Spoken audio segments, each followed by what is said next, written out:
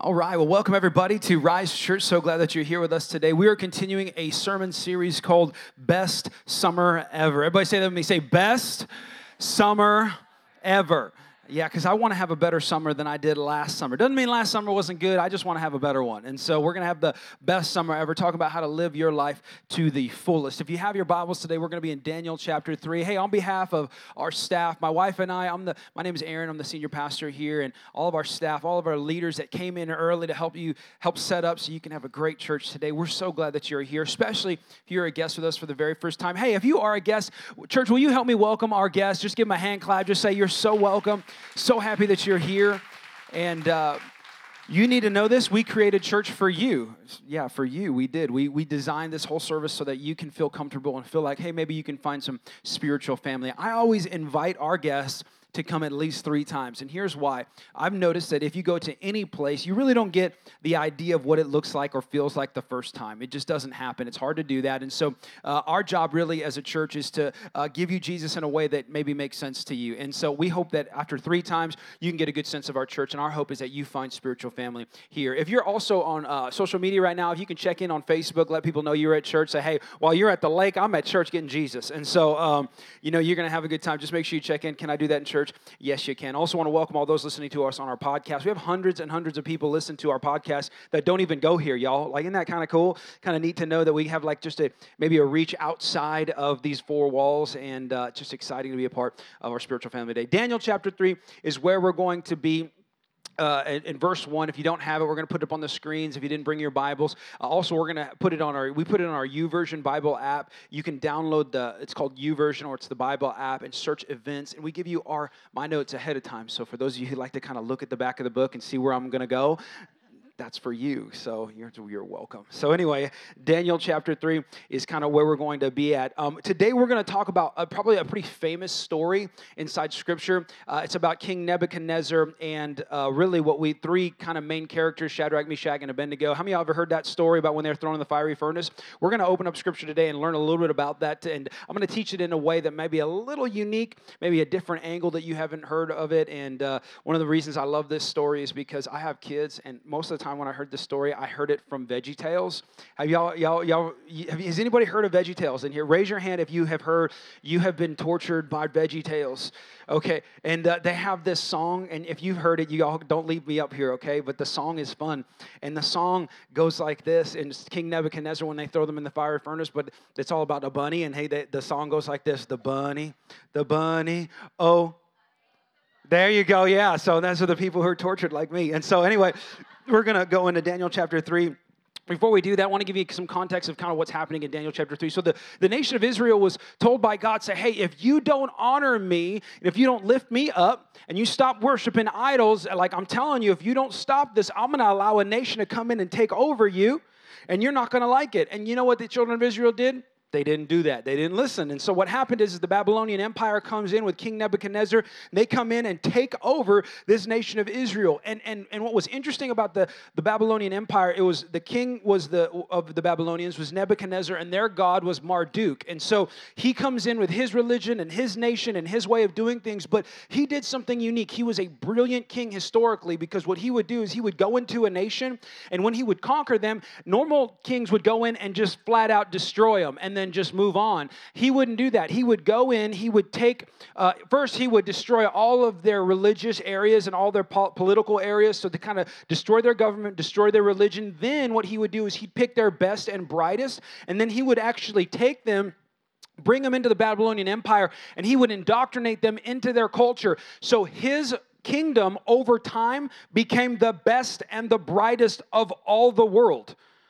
So the reason the Babylonians were so amazing, think about this. It was like the all-star team in the NBA all the time going around and playing games. Like they took the best and the brightest from every culture, and in the nation of Israel, the best and the brightest, some of the best and the brightest, were 4 people in this character, in this time frame, and especially in this story. They took 4 that we're going to learn about today, and one was Daniel. Now, Daniel, the guy the book was written after. So Daniel, that was one. The other 3 were Hananiah, Mishael, and Azariah. And you might know them as Shadrach, Meshach, and Abednego. And so that's their actual Babylonian name. So that's not their given name. That was the name that was given to them by King Nebuchadnezzar. And so we pick it up in Daniel chapter 3 when they actually are starting to figure out now they're going to be indoctrinated and now they have a choice.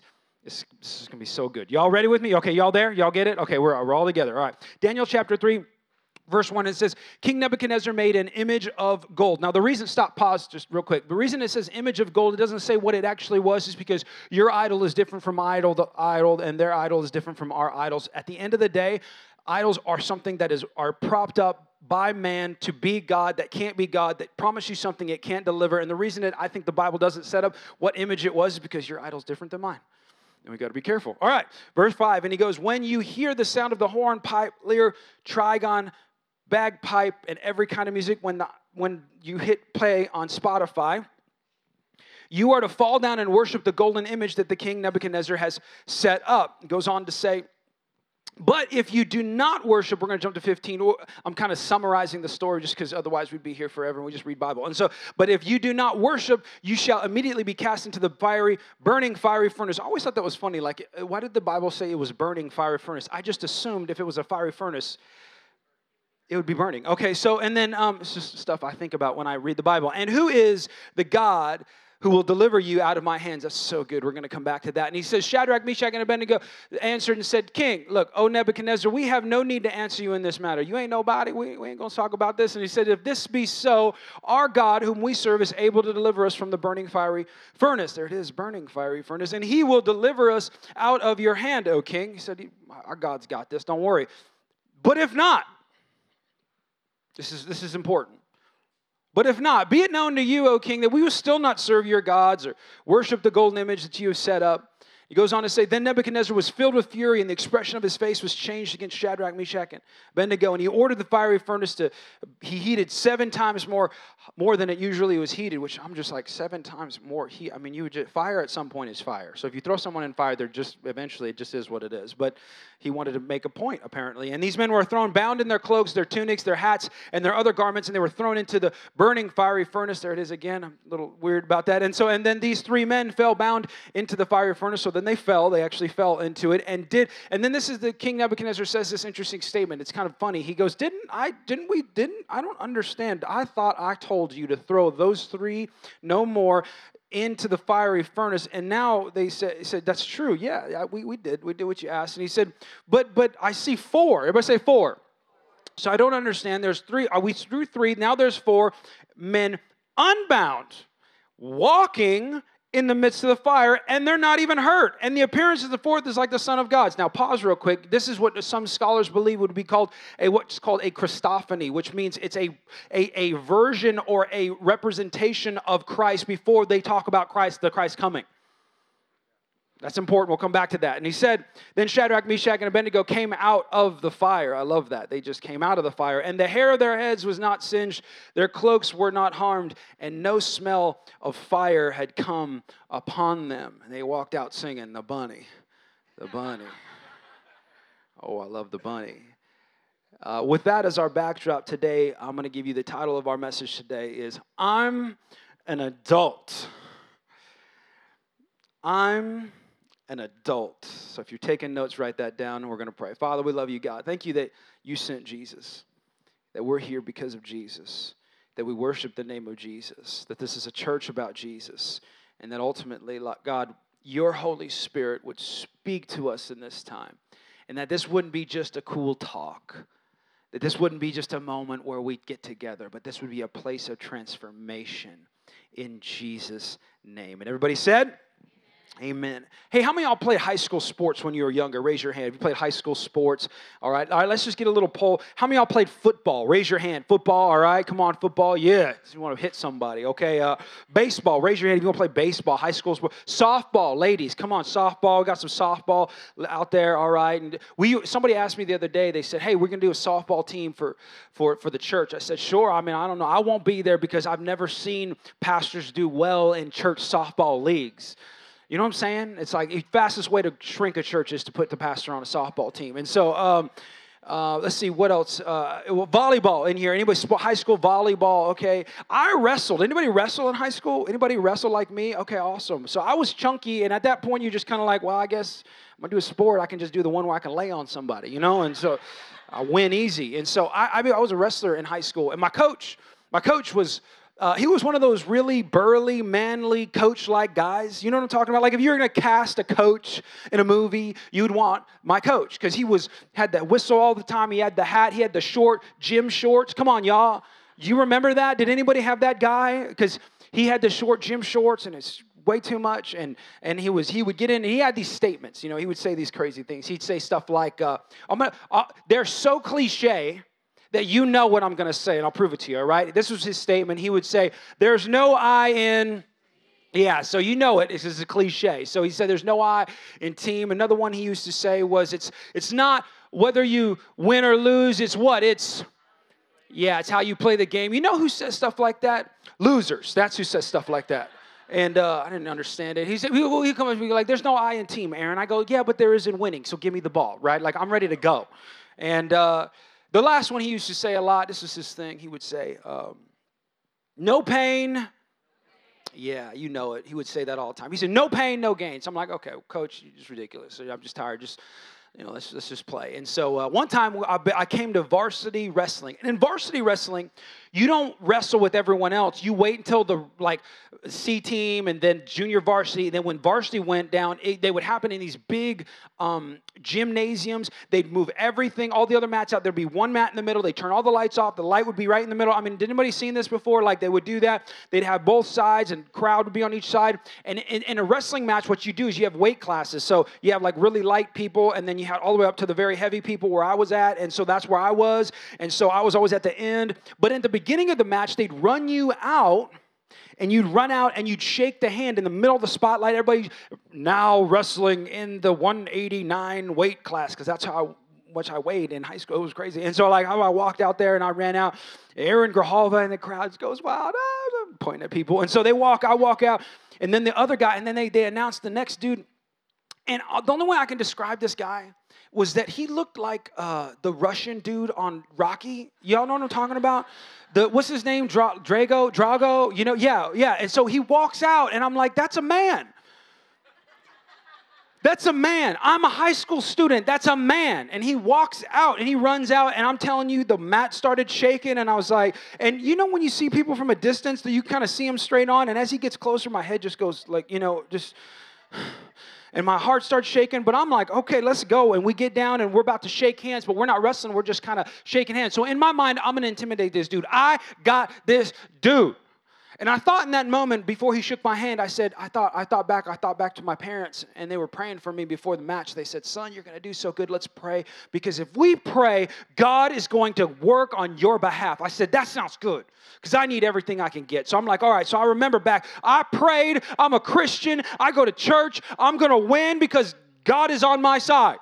And I'm American. This dude's clearly Russian. I'm going to win. And so I'm like, okay, so I'm stick my hand out there and I'm going to squeeze it. And I'm going to let him know you about to get some. And so he sticks his hand out. I stick my hand out and he shakes my hand. And have you ever, when you were a kid, do you remember putting your hand in your dad's hand where it kind of disappeared? My hand was in his hand, and then all of a sudden, I tried to squeeze as hard as I possibly can. I mean, I squeezed it. And he did this that still haunts me to this day. He kind of smirked. And he squeezed my hand. And at that moment, I remember doing this. I was like this, and I remember, and then he squeezed, and I was like, you know, when your knees buckle a little bit, and at that moment he knew he had me. And so we went to my bench, and I went back, and the coach goes, how you doing? You feeling good? I go, no. I'm going to get beat up. I got to go fight Drago. Do you want to go fight? You're a man. Clearly, he's a man. You all to go wrestle. And so he's like, no, it's going to be okay. So the match goes on, and everybody plays. So it gets to my time, and I'm the one vote. Like, I'm the deciding winning match that if I win, we win. All right, so I'm getting pumped up, and all my buddies around me, and we're like, yeah, let's go, and that's what guys do, and we're like hyping each other up, and I'm chest bumping, and I take off my clothes, and I run out in basically my underwear, because that's apparently what you do when wrestling, and so I run out there, and I'm ready to go, and I remember I prayed, God, you're for me, I'm a Christian, Lord, help me right now, Jesus' name, amen, beep, and I stick my hand out to grab him, and I remember what happened, because I remember the collective sound the crowd made when my body hit the ground. And it's like when you're in a crowd and they go, like that. So I'm gonna give you exactly what it sounded like. You guys are this is a participatory part of the church, okay? You're all ready? You all can make sounds. Everybody has to participate with me. You have to go on the count of 3. 1, 2, 3. That's exactly what happened. And when I woke up on the bench, my coach came up to me and he goes, Aaron, what happened? And then I said, Coach, what happened? And if you have to ask your coach what happened, you didn't win, just so y'all know. And he goes, well, his answer to me was one statement, well, no pain, no gain. And I'm like, okay. And I remember thinking about that story because, like I prayed. Like I'm a Christian. Like God, like I've been at church. I went to church last Sunday. I'm supposed to win. Have you ever, like me, like you've been through life, you got into a situation, you prayed, you did all the right things that the Bible says to do, and you're so Christian, and then all of a sudden you ended up on your back? Did you do all the right things? They did all the wrong things, and they still won. Anybody else? Just me? And the interesting thing about life is that what's funny is you and I think, okay, so the dream in my mind, what we want is, okay, we're going to live this life, and before we get married, before we get saved and we come to God, we're going to have a life of trials, but then we come to God and we find God, and God now makes us sanctified and new and holy, and now we have freedom in heaven one day, and then we feel like now we have no trials. And the problem is some teachers and some preachers and some churches teach that. And here's the problem with that. As soon as you do, you have a life of trials. This is what really happens. You have a life of trials because you live in this crazy world. Then you find Jesus, and now your eternity is centered and ready to go. And then you leave, and then now you don't. Come on. Now everything didn't work out. And then what happens is you actually wind up coming into like what we call a crisis of faith, because you've attached your belief system on Jesus and Christianity to your life being good. And you know what? Whose fault it is? It's really not your fault. It's my fault. It's preacher's fault. It's church's fault. So I'm like apologizing on behalf of us because that's not biblical. And it could be really, really hard for those of you. Have you ever lost your job right after you committed to giving to Christ? Have you ever had that moment where your family, you prayed, you're like walking with God, and then all of a sudden your family member gets sick? Someone gets a disease, and you look and you're like, I thought this was, or you do a business deal that went wrong. You sunk your life savings into something that didn't work, and you're like, I thought we talked about this. Like I'm a Christian, I thought everything would work out, and I've noticed as a pastor, there are a lot of people on their back. A lot of people wondering what happened. A lot of people stuck in these situations, and if you're not careful, it could really throw you off. So today I wanted to talk a little bit about the fires that you deal with, that I deal with, that Shadrach, Meshach, and Abednego dealt with. What does the Bible say about issues? Because what do you do when life doesn't turn out the way you thought? Like, what do you do? How do you respond? How do you deal with it? What do you do when your prayers weren't answered? What do you do when the guy who did the wrong way got the right thing? And you did it the right way and you got the wrong thing? I mean, come on, isn't that a thing? Just me? Do I feel that? Do you feel that? Like, what do you do? What does the Bible say about problems? James chapter 1 says this, it's an interesting scripture, and I've always Can I be honest with you as a pastor? Like, this is kind of weird. This is a weird verse because it says, James is writing in the New Testament. He writes this. He says, consider it pure joy. I'm like, I like this idea, joy, pure joy. That sounds good. My brothers and sisters, whenever you face trials of many kinds. Pause, what?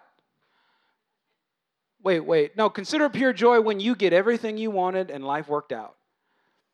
That's how my Bible, that's like that's the ASV version, the Aaron Standard Version. Didn't get canonized. And he says, because you know that your testing of your faith produces perseverance. Let perseverance finish its work so that you may be mature. Everybody say mature. This is important. This is the whole theme of the message, that you may be mature, complete, not lacking anything. So he says, like, you need to consider it pure joy when you go through stuff, because when you go through stuff and you don't give up, you persevere. And when you persevere, you actually are mature. It matures you in Christ so that you lack nothing. He says 3 things to note. Not if, but when trials come. You need to know that something's going to happen regardless if you're a Christian. So number 2, he says perseverance through problems. You need to actually persevere, not give up. Some of you have given up. I'm telling you, pick it up again. Stand back up. No, don't give up. Here's why. The 3rd thing, he says, because perseverance leads to maturity. So James says it, then Paul confirms it in Ephesians. Paul's another writer of the New Testament. He says it like this. This is interesting. He says in Ephesians, he says, so that we may no longer be what? Children. So we're talking, again, there's a theme here. You're going to catch it in just a second. There's a theme here. So that we may no longer be children tossed to and fro by the waves or the fires, the trials, the issues of life. Rather, speaking the truth in love, we are to grow up. Everybody say grow up. Come on, you see where I'm going here. Grow up in every way into Him who is the head, into Christ. That you and I, our job as Christians is to mature, to be an adult in Christ. I'm going to do a sermon series one day on maturity in Jesus, because it's the mature Christians that Paul speaks about, that James speaks about, that can handle. You know how you consider it joy when you have issues? You're a mature believer. The opposite is true. And maturity is not how much Bible you know. Because some of us in here be like, well, I'm very mature. I've been going to church forever. I know church. I know Jesus. I know religion. I've been here. I get it. I know that scripture. I have it on my wall. Hey, I have that on my Facebook post. I checked off that I was a Christian. I went social media, Facebook official. Guess what? I'm a Christian. It's not how much Bible you know. Maturity is based on how much Bible you do. And so for us as Christians, we have to know in our hearts, like, man, are we mature? Because at the end of the day, what Paul and James ultimately are really saying to us is they're saying the only way to determine your maturity in Christianity is how you handle problems, how you handle it when you're on your back. He says that's the only one you're going to make it. He doesn't say pray more. He doesn't say give more. He doesn't say, you need to make sure that you walk around and have the Christian bumper sticker. He says you need to be mature in Christ. If you are not mature in Christ, there's no way you can consider it joy when something bad happens to you. When something doesn't work out. When the place you gave your whole life to turns their back on you. When your relationships, your best friend walks away. Come on. When you've been betrayed, the only way you can consider that joy is when you know inside of Christ you're growing into Christ, maturing into Christ. That's the only way you can consider it joy. That's the only way you can make it through. And if that's the case, then for us, we need to know what spiritual maturity looks like. And so I'm going to give you 3 thoughts today as I'm kind of wrapping it up. 3 thoughts today on spiritual maturity. What does spiritual maturity? This is my prayer for us as a church. Okay, if you call this home and I'm your pastor and this is your church and like I go to Rise, this is for you. If you're a guest with us, guess what? I'm going to get them. It's going to be awesome. You can just sit back and relax. Because we need to be spiritually mature in Christ so that we can consider it pure joy when something bad happens to us. Number 1 is this. Spiritually mature people see fire as opportunities, not obstacles. Look at this in verse 15. This is so good. He says this, but if you do not worship, you shall immediately be cast into the burning fiery furnace. And this is so crazy. Nebuchadnezzar says these statements. He says, and who is? Everybody say, who is? He says, and who is this God that's going to save you? The dude that's hurting them, that's about to kill them, is literally asking them about their God. He says, and who is this God? It's going to help you. Who's this God you speak of that's supposed to be better than my God? Show me. King Nebuchadnezzar speaks and asks about their God. There's more at stake. My wife loves to ask me to take out the garbage in our house. I hate it. I hate to take the garbage out. Does anybody hate to take the garbage out? I mean, it's like terrible. You know, it's like, I can't wait till they invent the garbage can where you put it in and it disintegrates or something. You know what I mean? It's like, you know, and it's kid safe because I got a lot of them and, you know, I don't need anybody losing a hand. But like, I'm waiting for that. And the other day I was sitting on the couch and my wife said, "Hey, babe, can you take the garbage out?" And I'm like, and at that moment, you know, husbands, we have that moment, you know, where we go like, "No, I don't want to." No one says, "Yes, that's what I've been waiting for you to ask me to do. Thank you." And so I'm like, "Okay, babe, sure." You know, I get up and I start to tie. And I in that moment, I heard God say, "It's not about you. I know you see this as a problem. This is not an obstacle. This is an opportunity. You could show her right now. She's asking about the God you serve. Come on, Aaron, are you a Christian? Come on, are you loving me?" I find it interesting. I could tell my wife I love her, and her love language is not words of affirmation. I've just noticed that. Like I could tell, "Babe, I love you, I love you, I love you." I don't think she speaks English. She doesn't hear it. She doesn't hear it that way. You know how she hears it? Her love language is acts of service. I should just walk around with the trash bag. If I want to go on a date, like, "Hey, babe, what's up?" Just swing it, you know, just like, "Hey." You know what I'm saying? Because she feels and she hears and she sees. She wants to see it. It's an opportunity. And so I could be an immature Christian or an immature man and go, "No, I'm not doing that. That's ridiculous. It's an obstacle. I'm watching golf. Hello? Can't you see? I'm doing something important with my life." Or I could see it as an opportunity to show my wife I love her. I can see it as an opportunity to show, okay, wait. The problem isn't, this isn't only about me. And I've noticed that some people who are immature in Christ, when something bad happens to them, they sit and they sulk, and it's like, "Woe is me. I can't believe it. They did that to me. I'm a better person than that." And they start like speaking in like a high-pitched voice where you're like, "I can't understand you." And we can get in those moments where we're like, all of a sudden now where everything is about you. And when everything is about you, it can't be about God. Be careful, man. There's like, there is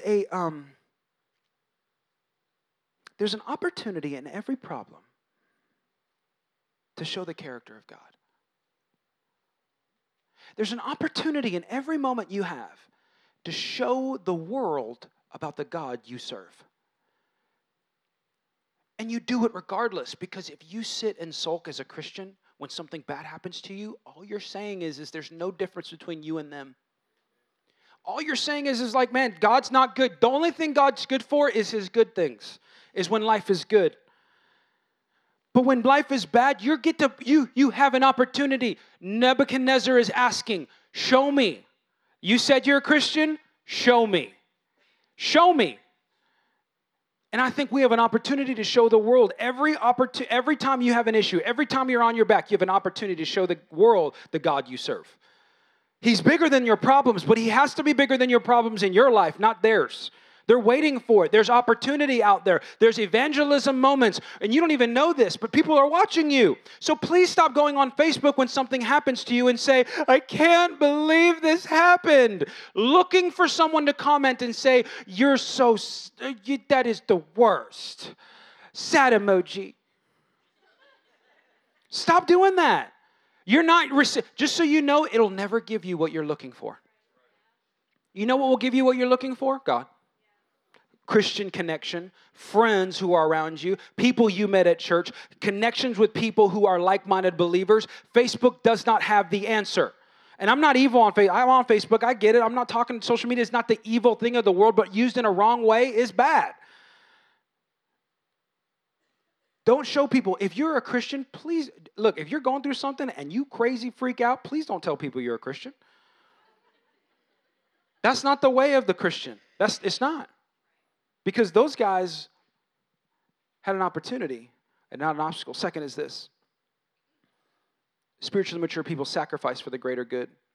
They sacrifice for the greater good. It's a mindset. He says this in the Bible. Oh, Nebuchadnezzar, we have no need to answer you in this matter. This is good right here. He goes on to say, if this be so like even if it happens and the worst happens, our God whom we serve is able to deliver us from the burning fiery furnace, and he will deliver us out of your hand, O king. They said, look, even if this stuff like happens, even if the worst happens, if it doesn't happen, there's bigger things at stake. Even if we go down, even if it happens, there's bigger things at stake. Spiritually mature people know how to lay down the needs of themselves for the benefit of the collective. Romans chapter 12 says this. I love how they say it. He says, appeal to you, therefore, brothers. This is Paul speaking to the city in Rome. Romans, see how they did that? The Bible's cool.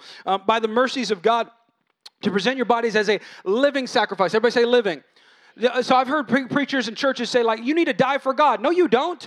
Jesus already died for you. Death has already been taken care of. That seat's taken. You need to live for him. You need to live, be a living sacrifice, a living daily reminder to the world that you and I are with God. And that like in an issue, in a moment when something bad happens to us, we have two opportunities. We have an option. We can go like, okay, I got to make this all about me, or I can sacrifice for the greater good, knowing that even if this bad thing happened, God can still get the glory. That God can still do something with what I'm going through.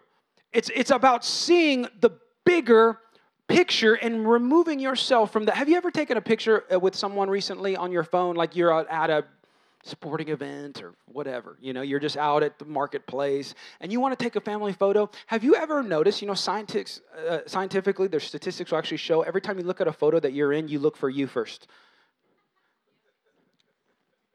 It's true. Because you're looking like, how did I look? Did I get that right angle? Did I get my good side? Is my hair in my face? Am I not going like that? Like, is my butt, like, I'm always about my gut. I'm like, anybody else take a picture like that? Does anybody else, please don't leave me up here by myself. Does anybody else suck it in? Okay, good. And so, like, you look at yourself in that, but the problem is when you look at yourself, have you ever noticed that when you look at yourself in the picture, you don't see anyone else?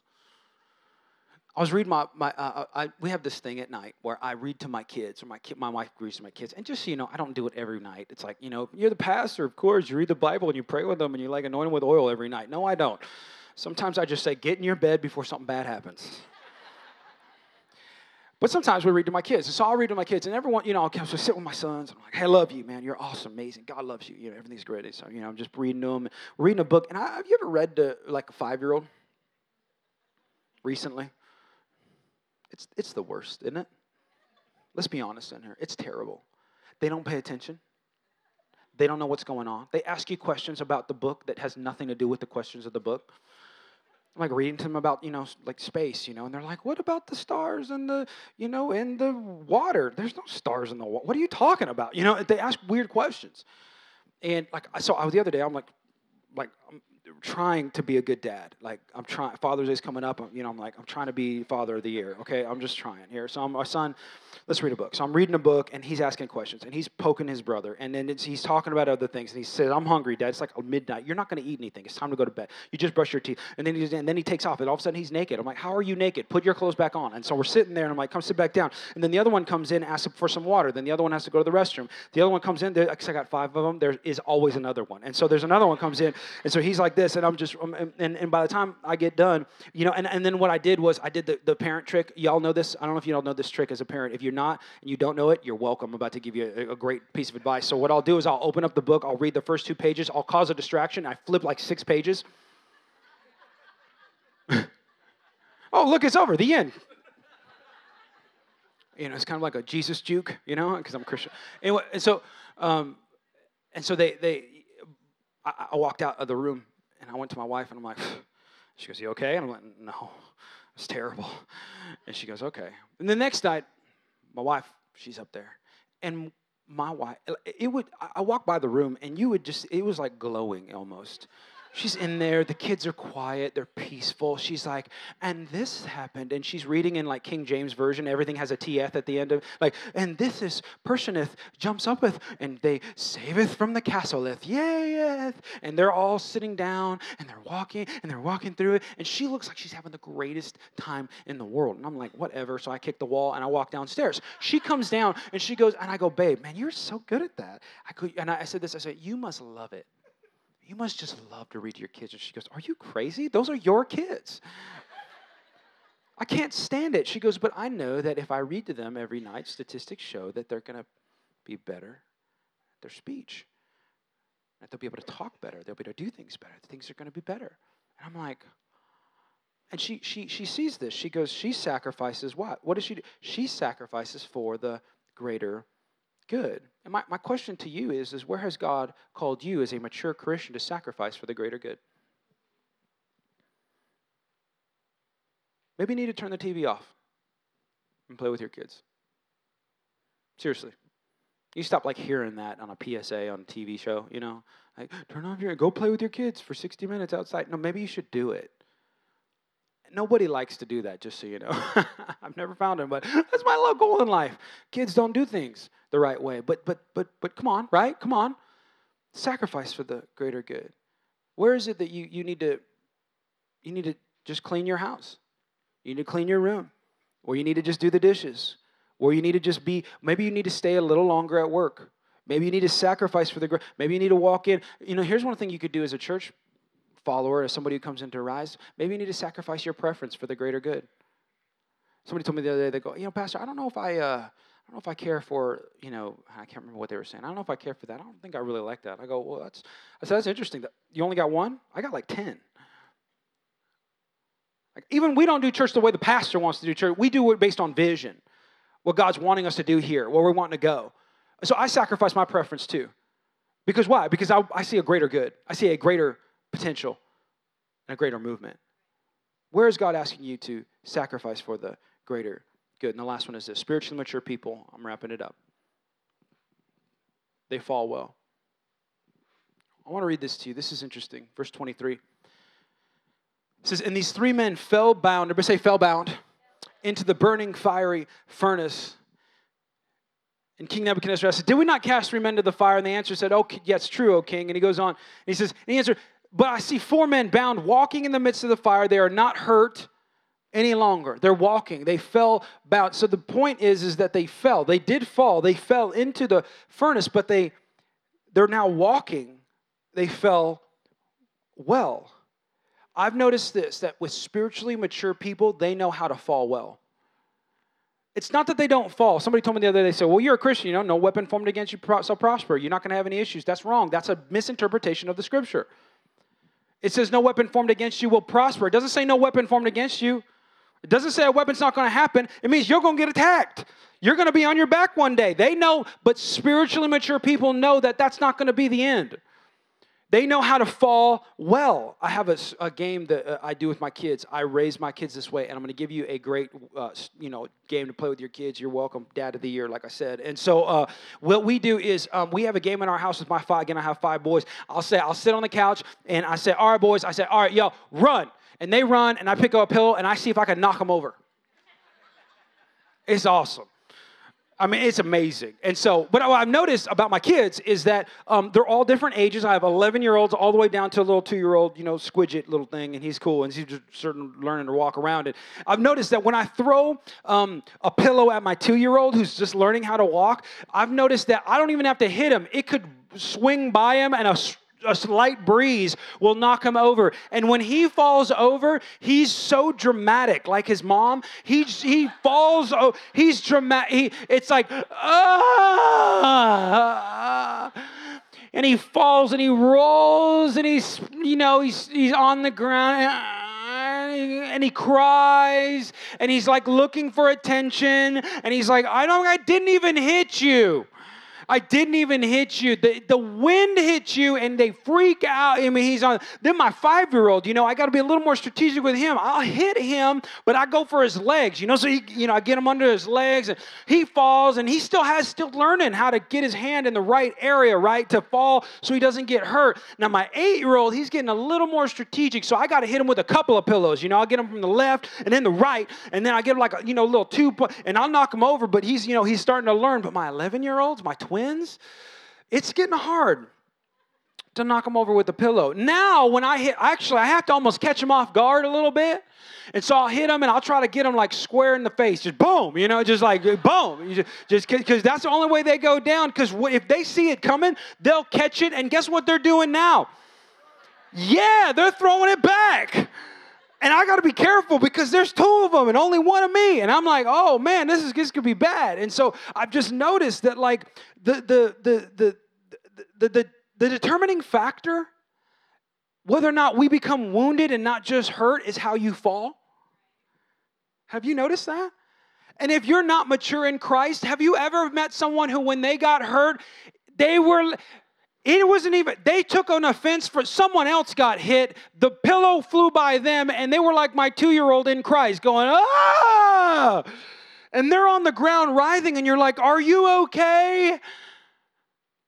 Because they're immature in Christ. And I've noticed, can I just give you an insight to as a pastor? I've been pastor since I was 18, almost 20 years. It's eerie how I can pick out a mature Christian by how they deal with getting hit. Because the most mature Christians I know can take a pillow to the face from the enemy and literally pick it back up and toss it back at them. They can get hit and it hurts. And they feel it. And they might fall, but they've learned to grab themselves. Come on. Instead of my 2-year-old, he can hit his head real easy. Like, it takes a lot to knock my 11-year-old down. And there are some spiritually mature Christians where I just want to be around them. I'm like, man, why are you not on the ground right now? They're like, man, my God's big. I'm like, it gets me fired up. You know what I mean? Like when you get around someone else, like you're not very confident, but they're confident, they're so confident, like you could do that, then I can do that. And you can mature each other in Christ. And we need to be a church where like if something hits us, we know how to pick up the pillow and toss it back. We know how to say, look, that's okay, you can hit me. And look, you might not be the older, mature person, but you need to take a step today to stop being the 2-year-old where you get hit and knocked over by everything that comes in the world, where you're up on Facebook and you're calling your mama and you're telling your friends life is terrible and you're stuck in your depression and you're stuck in your anxiety and all these issues are coming at you. Sorry, at some point, you just got to get up. At some point, you just got to be like, look, man, these guys got thrown in fire and they're walking around. The thing that was supposed to kill them wind up bringing them deliverance. The fire broke off the bounds. Come on, that'll preach. Sometimes we see the fire as like the thing that was supposed to kill you, and God says, actually, that's the thing that was supposed to free you. And now you can go do what you were called to do, as long as you're walking with Jesus. You know the best way to respond to fall well is to respond. I'm going to close with this thought. Can you and I be a people that respond and not react? The way you fall well in Christ is that you don't react. I've noticed spiritually mature people, they know how to do this. They know how to wait. Responding is this, allowing space from the thing that happened to what you respond with. The greater that space, the better you'll respond. Because I've just noticed people who react and act crazy, they get hit, they punch back. Come on, right? And that's typically an immature idea. It's typically an immature thing. And so my hope is for us as a church, for you as a Christian, is that when you get hit, you respond so that you can fall well. Doesn't mean you won't fall. You're going to fall, but you're going to know how to do it well. And if you fall well, it'll actually limit your ability to get hurt. Because I've noticed this, that people who react and not respond wind up hurting themselves more. Have you ever noticed that? Because they reacted, they did something, and they made it worse. Spiritually mature people know how to respond well. I'm going to end with this scripture, Matthew chapter 19. Matthew chapter 19. It says, Jesus said this. Looked at them and said, with man this is impossible, with God all things are possible. My prayer for you and for me is that we see that with God, all things are possible. With God, all things are possible. Remember, point back to the Christophany that happened with Nebuchadnezzar inside of the fiery furnace with the 4 that were in there. They were walking around, and one looked like a god. And then I believe this: if they were alone, they would have died. But they were with Jesus, and it allowed them to live. Every issue in your life, if you want freedom, if you want a moment of, if you want to make it through what you're going through, if you want to get up off the mat, get up off your back, some things you're only going to be able to do with God. You're not going to be strong enough. Doesn't matter. It didn't matter how strong Shadrach, Meshach, and Abednego. They didn't matter. It didn't matter. Because they would have been thrown in the fire, they would have died. But with God, all things are possible. My prayer for you today is that you would ultimately, that you would see fire as opportunities, not obstacles. That you would sacrifice for the greater good in every one of your problems. And that when something does happen to you, you would fall well. Remember who you represent. You don't represent this church or me or denomination. You represent Jesus. Let's represent him well. Amen?